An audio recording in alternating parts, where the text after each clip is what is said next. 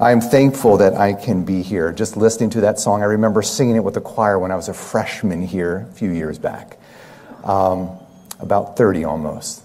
And Tony, thank you. Again, about 30 years ago, I remember working on the farm and spending lots of time. I don't tan, so I just spent myself a perpetual red all summer long was my complexion. But I remember distinctly the lessons I learned.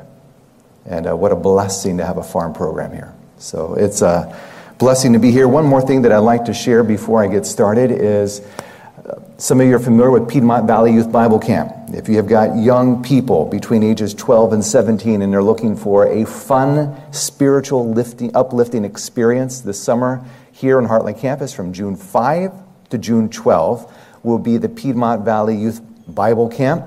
I'm looking forward to it personally because I got to talk about 1 John a little bit more there. I will be there, and several people I was meeting who came here to visit will also be there, looking forward to it. So if you are not quite sure what to do with part of your summer, or maybe you have some young people in your family who are not quite sure what to do with part of their summer, Piedmont Valley Youth Bible Camp. All right, before I start, I always like to just make sure I know who I am and who He is. You just bow your heads with me. Father, it is acknowledgement that it is your word that has the power. It is your Spirit who brings the conviction. And we are simply your people here waiting. We ask in Jesus' name, amen.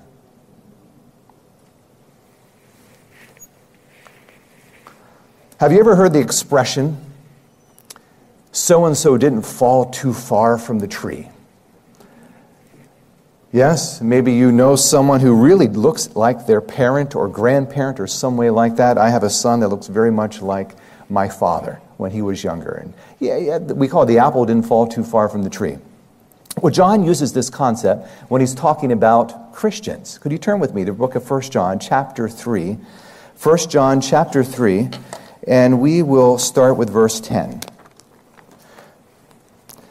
And this passage is kind of direct. And again, as we've mentioned, when we're looking at John's writing, John does not have a problem, via inspiration, saying it the way it is. We're going to see a lot of that as we're going through our study today. 1 John chapter 3, in verse 10, it says, "In this the children of God are manifest, and the children of the devil." So in other words, he's about to tell us something that can tell us, okay, here you can tell who's a child of God and who's a child of the devil. Very direct. He says, "Whosoever doeth not righteousness is not of God, neither he that" what? "Loves not his brother."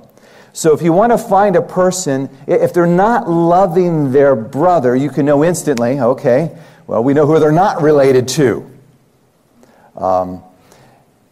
You can tell that they're not related to God. And then he says this in verse 11. "For this is the message that you heard from the beginning, that we should" what? "Love one another." So I find it interesting. You have in 1 John, we looked at last night, chapter 1 and verse 5, "This then is the message which we have heard of him." The only other time you see that concept being rephrased is here in 1 John chapter 3, verse 11. In 1 John 1:5, it is "God is light." Here in 1 John 3:11, it is that we should love one another. And as we studied last night, that is the same thing. So very, very unique picture putting it together.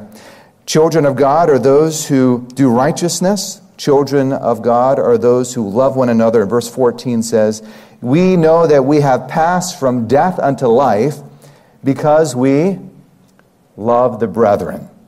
So this is a picture. If I want to recognize a child of God, here's how I recognize a child of God.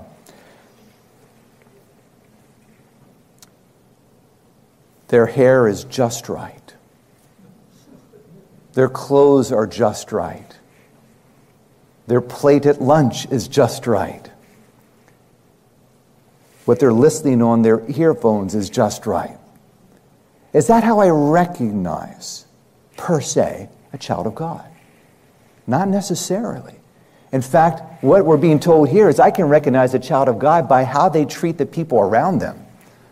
That is the biggest indicator if you could use the word litmus test, right, of what is true Christianity. Notice the flip side. If we, verse 12 says, not as Cain, who was of that wicked one. So when you say was of that wicked one, you're implying that he's born of him, right? That's the picture, a child of that wicked one. And slew his brother. And wherefore slew he him? Because his own works were evil and his brother's righteous. So you can tell a child of God by the way they treat others, and you can tell a child of the devil by how they treat others. It continues in verse 14. The end of verse 14, we didn't finish the verse. It says, as he that loveth not his brother abides in death. Verse 15, whosoever hates his brother is a murderer, and you know that no murderer hath eternal life abiding with him. So here it is, just a brief introduction as we get started today. We can tell who we're related to by how we treat others. So we looked at the concept, the apple didn't fall far from the tree. You can tell I am my father's son by looking at my eyes. My father and I have the same eyes. You can tell that I am my mother's son by looking at other parts of my face. I won't say too much. But I am from my parents. You can tell from the physical characteristics. But when it comes to spiritual things, you can tell who you're related to by how you treat other people. It's the indicator, if you will. So with that being said, how do we know?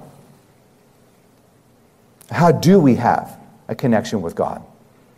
That's what we want to have. I mean, that's the title today, Living What You Believe, Doing the Impossible. How do we have that connection with God? First, I'd like to take a little time looking at what God is like. And we will be in 1 John. 1 John chapter 4 and verse 7. 1 John 4, verse 7.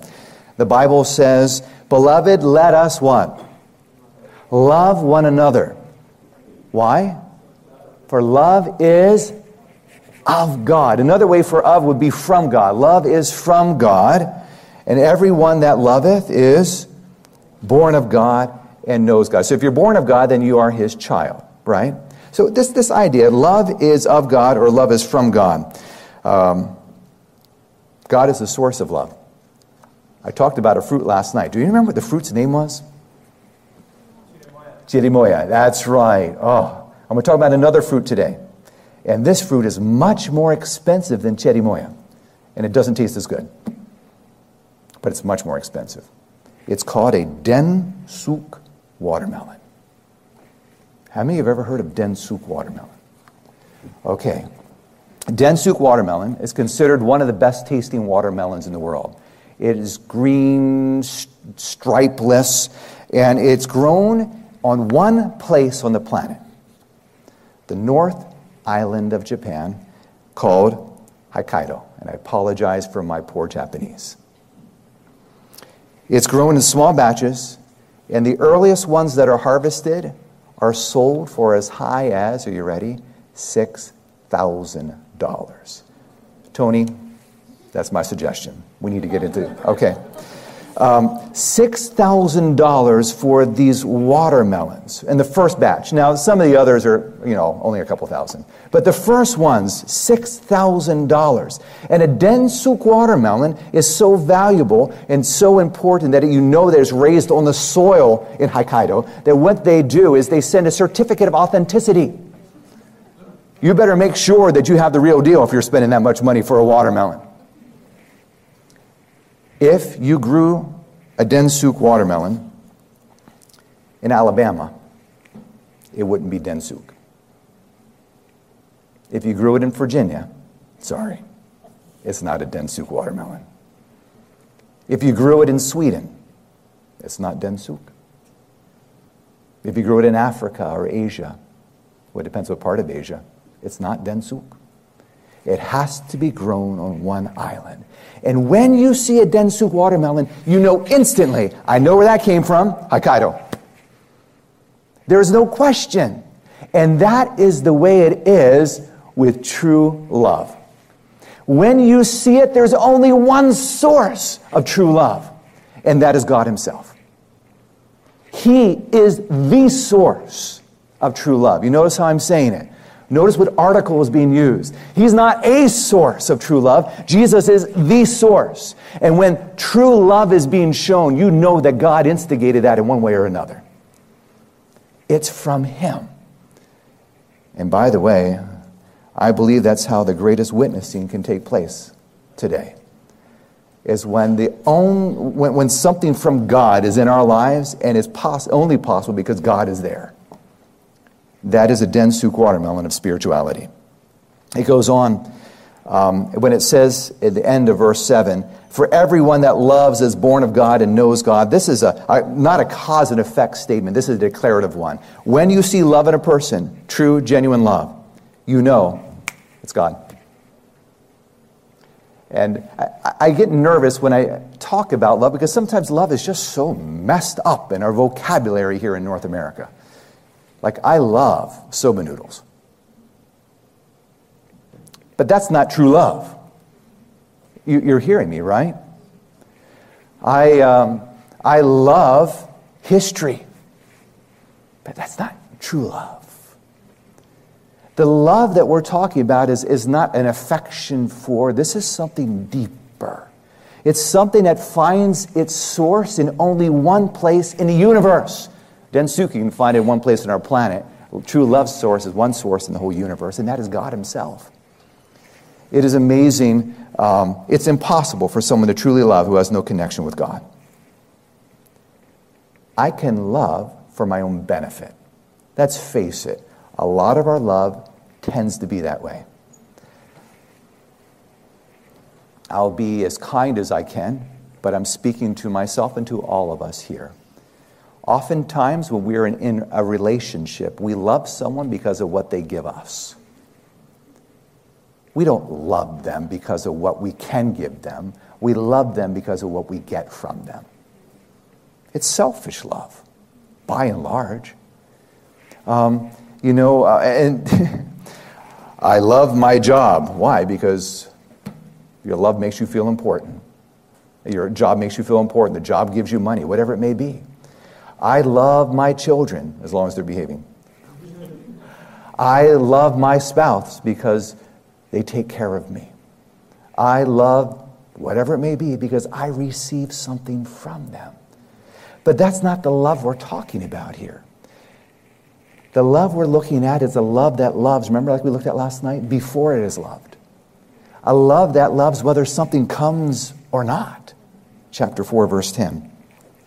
So, verse 7, who is the source of love?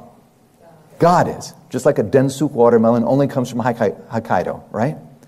Now, let's look at verse 8. He that loveth not knoweth not God, for God is love. Probably one of the most famous verses on the love of God. God is love. Not only is He the source of love, God is love. He is love personified. Verse 9 puts it this way. In this was manifested God's love towards us, or the love of God towards us, because that God sent His only begotten Son into the world for what purpose? That we might live through Him. So God shows His love by giving Himself to us so we can live in Him. That is awesome. Love is not just verse 10, which is one of the most incredible gifts that could ever be given. God taking the guilt of my past, which, praise God, you don't know and you don't need to know. But God taking my guilt and washing it away. Giving me His blood, His life in exchange for my filth. That's God's love. But it's more than that. He says, Chuck, I'm not going to just work with the past. I'm going to work with the present too. I'm going to give you my life so you can live through me. You don't have what it takes, Chuck, so I'm going to give you what it takes. My love. That's chapter 4, verse 9 and 10. And then it says this, Beloved, verse 11, if God so loved us, we ought also to love one another. Wait a minute. We're supposed to love other people the way God loves us? I heard a marriage seminar once. It went something like this. A man was frustrated with his wife. And God said, you realize you have been married to her for a few years, and I have been dealing with you for a couple decades. Right? what has God done for us? And to have that kind of love for someone else, to have that kind of love the way he treats us. I mean, if we're honest with ourselves, I heard, was it Julia yesterday used the phrase hot mess? I think I might have heard her use that phrase. That's us. We are messed up. I stand up front and I speak. I'm a teacher. I'm a pastor. But there are times, praise God, you don't see it, but I am messed up. I can't believe my child did that. And I say, not the way God would have me do it. And I have to go and say, son, daughter, that wasn't God's way. That's not God's love. I apologize and I have to move on. But the reality is most of us, if we're honest, really know that there's sections in our life where God's love just isn't there at times. And yet he loves us in spite of it. Let us have that kind of love for other people. Let us have that kind of love for others. You know, there's verse 12 is one of my favorite in the book of 1 John. There's several favorites of mine, but this is one of the favorites. It says this, no man has seen God, what? At any time. If we love, what? If we love one another, God dwells in us, and his love is perfected in us. No one can see God, if I could read it this way. No one can see God, but when we love one another, God dwells in us, and his love is made perfect in us. So in a way, God can be seen in us. Now, we talked about apples that are close to the tree, and we didn't fall far from the tree. We've talked about the fact that what God is like, his love, there in chapter 4, 7, 8, 9, 10, 11, 12. I'd like to just take a little bit of time today looking at a few key concepts throughout the book of 1 John that are talking about apples that aren't close to the tree. Ready? We're just going to go through it quickly. And chapter 1, verse 6. If we say that we have fellowship with him and walk in darkness, we lie and do not the truth. Talk in one way, yet walk in another way, shows that you're not connected to the tree of God. Talk in one way and walk in another way shows that we are not connected with the tree of Christ. The Bible doesn't say in verse 6, if we say that we have fellowship with him and walk in darkness, we lie in, what's that phrase? Know not the truth? What's it say? What about maybe believe not the truth? Truth is not something that's simply believed. Truth is not something that's simply talked about. Truth is something that is done. And the truth in context of 1 John is in its most pure form. Love to God and love to our fellow man, fellow humans. That is the purest picture of obedience to God.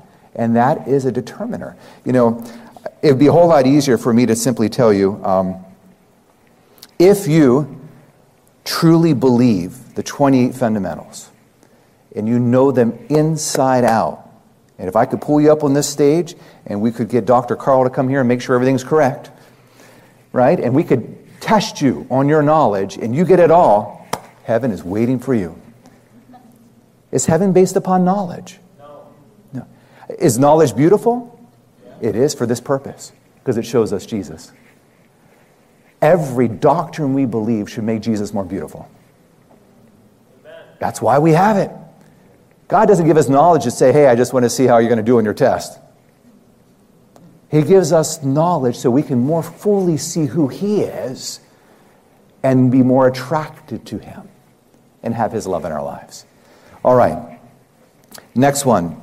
By the way, chapter 2, verse 4. Chapter 2, verse 4, it says, he that saith, I know him, and keepeth not his commandments is a liar, and the truth is not in him. If you say, I know him, but you're not keeping his commandments, knowing him and keeping his commandments go hand in hand. So, you remember Matthew chapter 22, verses 37 through 34. Hear, O Israel, the Lord your God is one God. Love him with all your heart, with all your soul, and love your neighbor as yourself. On these two hang all the law and the prophets. Those are the commands of God in context of 1 John, in the context of the Bible. Knowing him, keeping his commandments are connected. Let's look at verse 9. He that saith he is in the light and hates his brother is in darkness, even until now. You could say you're a Christian all day long, but if you hate your brother, your profession is empty. Right. Yes? Chapter 3, verse 17. Chapter 3, verse 17. But whoso hath this world's good, and seeth his brother have need, and shutteth up his bowels of compassion from him. We looked at this last night, right? Shutteth up his heart from him. How dwells the love of God in him? My little children, let us not love in word, neither in tongue, but in deed and in truth. Loving with our words, yet not helping with our deeds, is not love. You know the story. 2 sons. A man had 2 of them. He went to his first one and said, Son, I need your help today. I have some work that needs to be done in the vineyard. He said, Sure, Dad, no problem. Actually, that was the second one. The first one said, No way, Dad, I'm not going to go. Don't feel like it. I've got too much stuff to do. And as he's walking away, he's feeling bad for the way he treated his father. And he said, You know what? I think I'm going to go do what my dad asked. So he goes and works in the vineyard. The father doesn't know what's happening, so he goes to the second son and said, Son, I need your help in the vineyard today. Could you go help? And he said, Sure, Dad, I'd love to go help. He waits till his dad turns out of the way, then he goes the opposite direction. Which one of them was truly loving his father? The one who did what his father asked. Simple, not complex. You know, there's a story that I've heard told many times. There was a man who was a drunk. He would come home oftentimes, embarrass his wife, and one day she just had too much frustration with him coming drunk home all the time. So she locked the door. And so he was standing outside the door, and he started pounding on it. Honey, let me in. Just kept pounding, and finally he said, 3 little words, I love you. 3 little words, I love you. Finally, she had enough of his yelling and screaming. The whole neighborhood could hear it. She opened up her window and yelled out, I've got 2 words for you. Prove it. And I don't know if God sometimes wonders if that's what's necessary in our lives. It's not talking. It's living that God is looking for when it comes to how we treat other people. You know, there's one last verse I'd like to look at, chapter 4, verse 20. If a man say, I love God, and hate his brother, he is a liar. For he that loveth not his brother whom he hath seen, how can he love God whom he hath not seen? Someone came up to Jesus and said, okay, I want to know who is my neighbor. Remember this? I want to know who is my neighbor, because you're telling me I'm supposed to love my neighbor as myself, so who's the neighbor? And Jesus said, I've got a story for you. And the story actually was not a made-up parable. It was a real account of something that had taken place. The road between Jerusalem and Jericho was not the best side of town. It wouldn't be the best side of the country, so excuse me. You wouldn't want to get caught there. Yet some man did. He was coming down through, he was going by himself, which is never a wise thing to do in that part. He was stripped of everything he had, beaten and left for dead. And then one of the religious leaders of that day, a Levite, comes by, and as he sees what's going on, he recognizes the need of this man. But there's 2 things that hesitate him. First, he might get hit by the same people that hit him. But also, he's not sure. Is that guy of the same class I am, that I can actually take care of him? He might be of a different group. I can't do that. So he keeps on his way. Then the next guy comes by, and I'm not sure I've got my priest and Levite back, but he's a priest, and he looks and he says, feels conviction inside. But again, no, I'm going to move on my way. And finally, a person comes who is actually not a Jew. The person comes as a Gentile, a Samaritan. And he comes and he looks and says, wow, that's terrible. All right, He gets everything he needs to take care of that man, kneels down, picks him up, puts him on his own donkey, walks with him to the inn, dresses him, nurses him all night long, then leaves money with the innkeeper and says, if you waste more, take more. I will pay you when I come back. And Jesus asked, so who's the neighbor? And that's easy to say. Who was the neighbor? The Samaritan one. It's a story we're familiar with, and yet it's a story that God gave not simply so we would know it, but so we would live it. Amen. That is the purpose of the Good Samaritan. God is asking for us to love like that. So, any of you have an enemy? No one has enemies here. You know, I remember someone used to ask me, Chuck, do you have enemies? It's like, no, I don't have enemies. But the longer I go, I start realizing I got enemies. Am I right? Either you hate them or they hate you. And by the way, hatred should be part of our heart. So I like to think that's not, none of you hate anybody. But there's people who hate you. How do you treat them? How do you work with them? You know, I look at this and I say, God, I can't do what you're asking. I've been around long enough to know that humanly speaking, I don't have that kind of love. But a lot of times people try to do love from their own strength. Do you mind if I read this is from a really neat book called Thoughts from the Mount of Blessing. And here's what she says. The effort to earn salvation by one's own works inevitably leads men to pile up human exactions as a barrier against sin. So you know what? I see God's called me to be a commandment keeper, and I'm going to do it. Absolutely. Foreseeing that they fail to keep the law, they will devise rules and regulations of their own to force themselves to obey. I'm not going to ask you to raise your hands, but I'll raise mine. I've been there. I've been there. I have created rules for myself to protect me because I wanted to make sure I was doing the right thing. All this turns the mind away from God to self. Oh, I wish someone had read this to me when I was in the middle of that. You mean all my effort to do the right thing was actually making it harder? Yeah. His love dies out of the heart, God's love, and with it perishes love for his fellow man, a system of human invention with its multitudinous exactions will lead its advocates to judge all who come short of the prescribed human standard. What?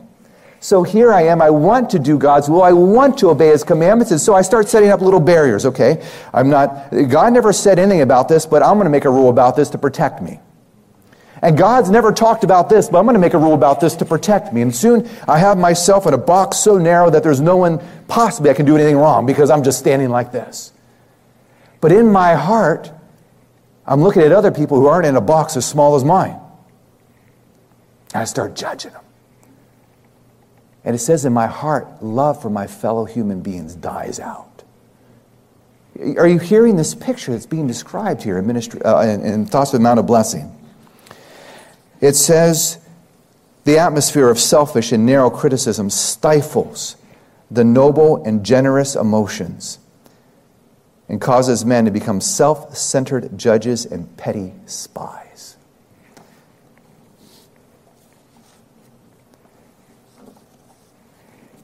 I saw this and have seen this a lot in my life. I've experienced it. It's not an easy thing that I'm talking about. It's not the way God wants us to live. But when you try so hard to somehow get yourself to heaven by your fingernails and not by the blood of Jesus Christ and his life in you, when you try to scrape your way there, not recognize that God wants to do it in you and for you, what happens is love for other people dies out of our heart. And actually, by trying to do the right thing, we become the opposite of what God intended. Scary place to be at. I remember being on choir trips. I learned so much on the Three Angels Chorale when I was a student. We would arrive, I hope no one here is from one of those circumstances, but we would arrive at someone's house, and we'd have food that was placed on the table in front of us. And we'd have, every now and then, we'd have one of the choir members pick up the food and start reading the label to make sure they were allowed to eat it. And I remember my Bible teacher who used to travel with us, he said, "Put that down. If you're worried about it, just don't eat it." Why? Because that's not loving to the people you're spending time with. Does that make sense? What a lesson. And I praise God. There's a lot of lessons like that. I praise God for that Bible teacher and Mrs. Mayer who spent a lot of time trying to work through people like me who were in a box. It's not wrong. Trust me. I want to be crystal clear what I'm saying here. It is not wrong for a person to say, I want to do good things and I want to have my mind clean. Praise God.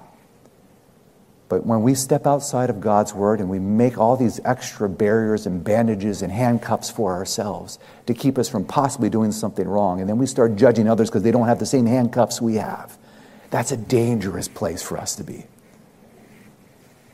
The Pharisees were of this class. They came forth from their religious services not humbled with a sense of their own weakness, not grateful for the great privileges that God had given them. Wait a minute, that's what happens? Absolutely. When I am like that and I'm looking at everybody else instead of thanking God for mercy on me, what starts happening is I start thinking I'm pretty good. Man, no one else has got handcuffs as good as mine. No one else is living quite as on the line as I am. And when you do that, you become a judge. Judge not, my friends, lest you be judged. They come forth with spiritual pride. And their theme was, myself, my feelings, my knowledge, my ways. Their own attainments became the standard by which they judged others. Putting on robes of self-dignity, they mounted the judgment seat to criticize and condemn. I became an evangelist after some friends encouraged me to consider using my teaching in a public manner. And I thought, okay, I'll try it. See if, because sometimes people see something you don't see in yourself. And so you step out and try it. And I tried, and I ended up doing public evangelism, and I remember the shock I had as I left my bubble to go into the world of people that were much broader than me. I remember being at one place, I saw a lady coming and she was helping lead out in the children's meetings, and I looked at her and thought, man, that lady, someone needs to give her a talk on dress reform. That's what I thought in my mind. Okay, I didn't say it out loud, I thought in my mind. And then I found out that she's the one who was holding 10 to 15 Bible studies. So many people were coming in the church, and not because she was attracting them in a wrong way. I want to be clear about that too, right? Just incredible. And she saw God working miracles in her life day in and day out. And I thought, I guess I have something to learn, God. I did. Because when I read this, if any of you are misunderstanding it, I am by nature judgmental. Very bad thing to admit on what I'm admitting, but it is a reality. And God has helped me to recognize that He is in charge and not Chuck Holtry. It's not my standard. It's God's standard. We have an awesome God. We need to trust Him. So, how does this impossible thing become possible? We've talked about the fact that God is asking for a love that we don't have. And we could try to do the things in our own strength, and we could actually go the opposite direction where God wants us to go. So how does the impossible become possible? Well, I'd like to introduce you to a word that was in the very beginning of this book. In fact, we looked at it last night. That which we have seen and heard declare we unto you, that ye also may have fellowship with us. And truly our fellowship is with God and with His Son, Jesus Christ. Oh, fellowship. But fellowship isn't used a lot. Did you know that? It's a couple times. But there's another words that are used all throughout 1 John. And this is the secret. This is the impossible becoming possible. Those words are abide, dwell in Him.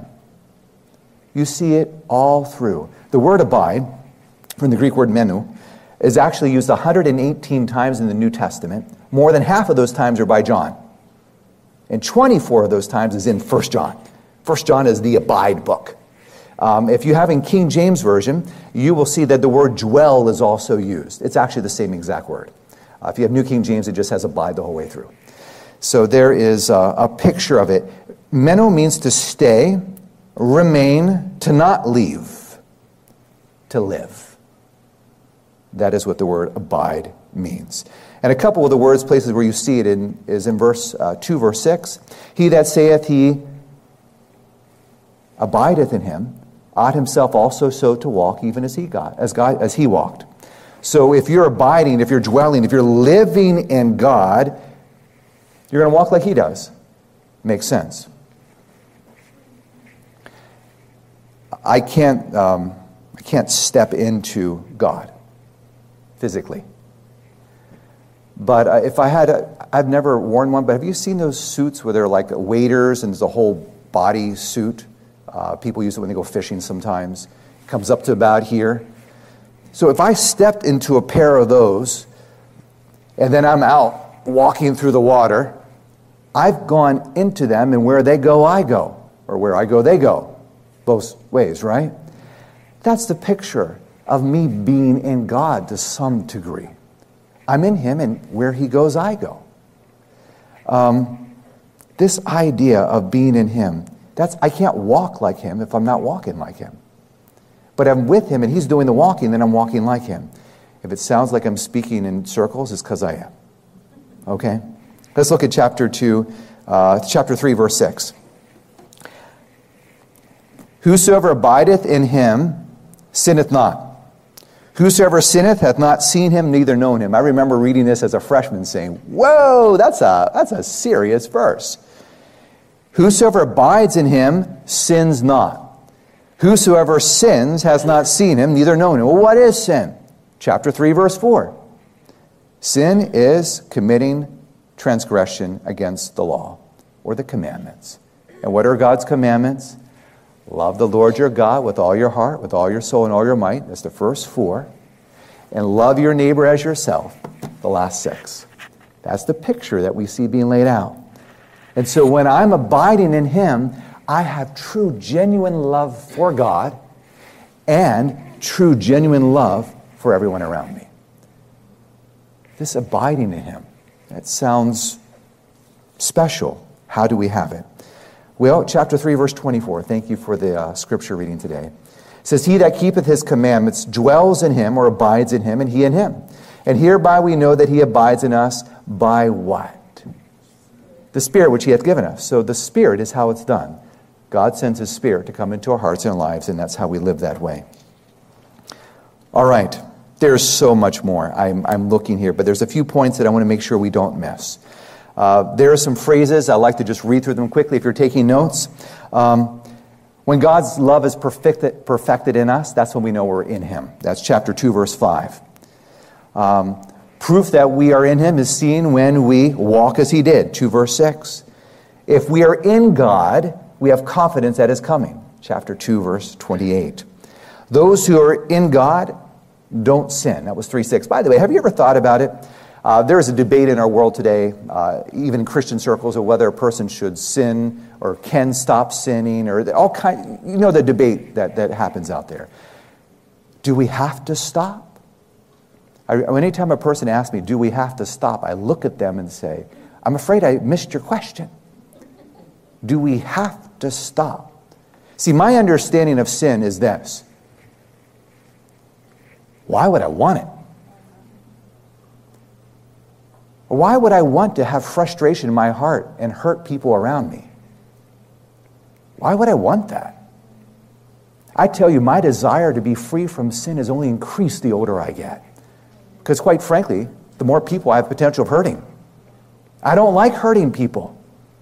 I don't like seeing people around me being hurt. I see what's taking place in our world today and I say, Lord, have mercy, please come soon. Let the sin stop.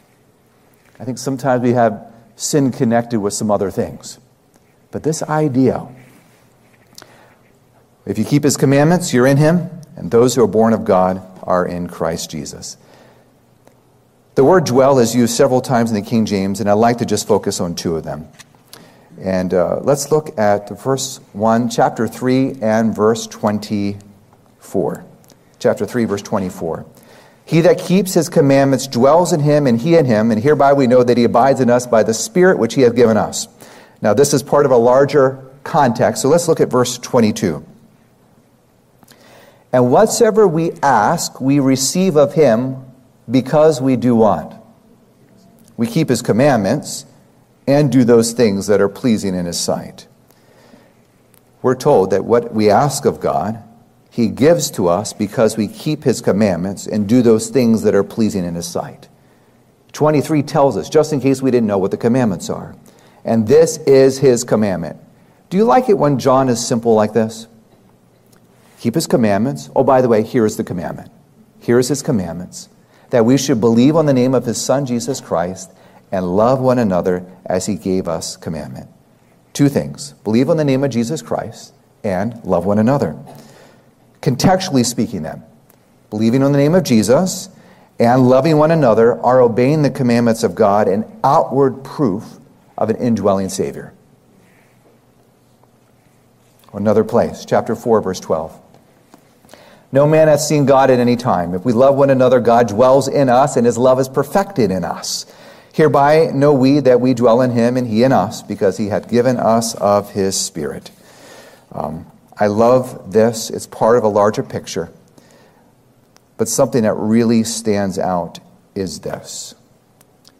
If we love one another, God dwells in us, and his love is perfected in us.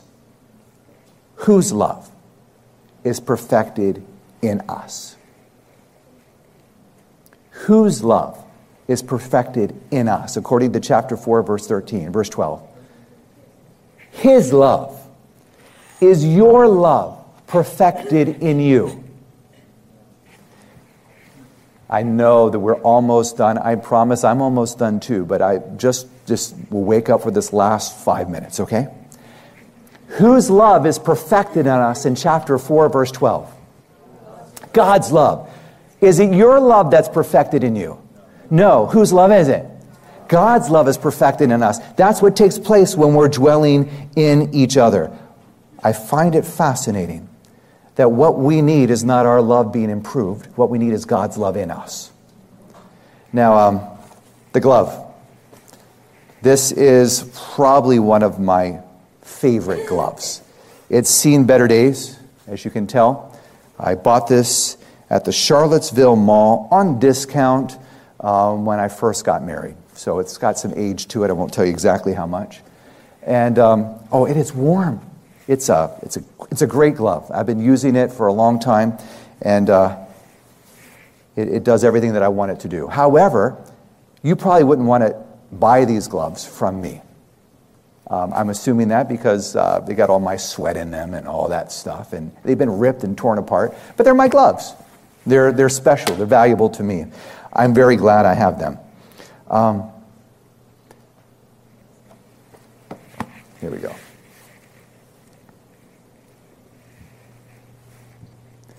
It's a pen. This is from my dad's log hauling business. Okay, glove. Pick up the pen.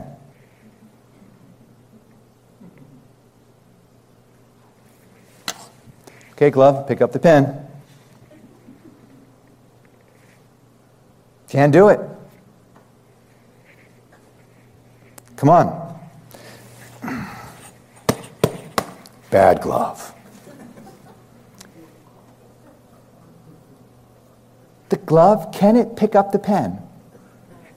Are you sure this glove can't pick up the pen? It can't pick up the pen. The glove doesn't have the capabilities to pick up the pen. It's not possible. No matter how hard it tries, it can't even try because it doesn't even know. And yet, sometimes we think that we've got what it takes to do what God asks us to do by ourselves. That somehow we can love. It's impossible. What we need is Him in us. And when He comes in us, regardless of how holy in the wrong way we are, regardless how dirty and stinky and smelly we are, when God is in us, we can do things we'd never be able to do without Him. It's not us that does it. It's Him in us that does it. I don't have it, but He does. He can do everything, but for some reason, He likes doing it through me. He likes to give me the experience of service. And the only way I can get that experience of service is for Him to live out His life in mine. He can do it without me. I believe the work could be done in many ways better sometimes without us. And yet, the only way we could ever do it is with Him in us. If for some reason you're trying to do evangelism, if some way you're trying to make things right with messed up relationships inside your family, if for some reason you're trying to fix things in your work, and you're doing it without God, you're as useless as that glove. You're attempting the impossible. Only Christ in you, only His life flowing through your life can make it happen.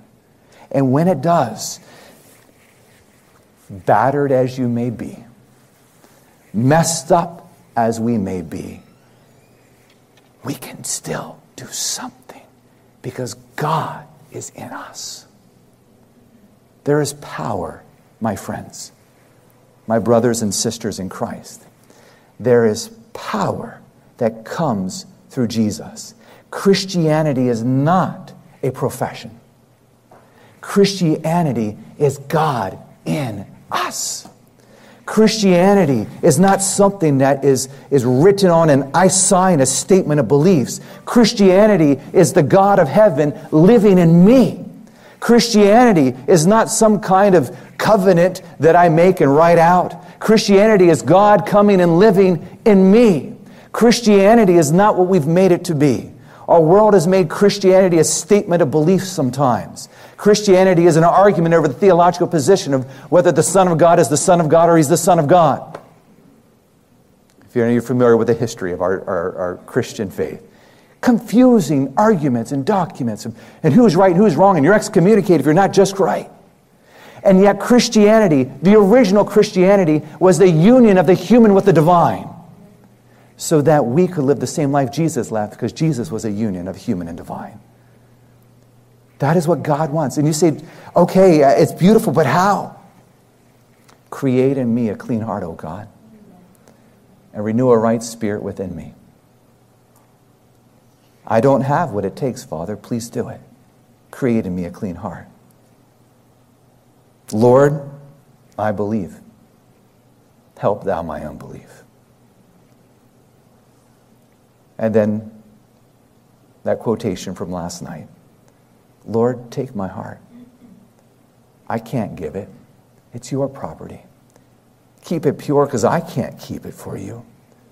Save me in spite of myself, my weak, unchristlike self. Mold me, God. Fashion me. Raise me in a pure and holy atmosphere where the rich current of your love can flow through my soul. Do it, God. Please. I can't. Lord, take my heart. Do you want God to take your heart? I used to think, God, I give you my heart. And then I started realizing I can't even do that. I just have to beg, God, do something with me. Lord, take me. Do you want Him to take your heart? I do. Do you want Him to do something in your life that you can't do on your own? Can we pray to that end? Our Father, we're not here today because we're great in of ourselves. We're here today because we're searching and loving you. We ask, Father, that you would revive in our lives what real Christianity is, and that is you and us. A union of your life with ours. We ask for this in Jesus' mighty name. Amen. This media was brought to you by Audioverse, a website dedicated to spreading God's Word through free sermon audio and much more. If you would like to know more about Audioverse, or if you would like to listen to more sermons, please visit www.audioverse.org.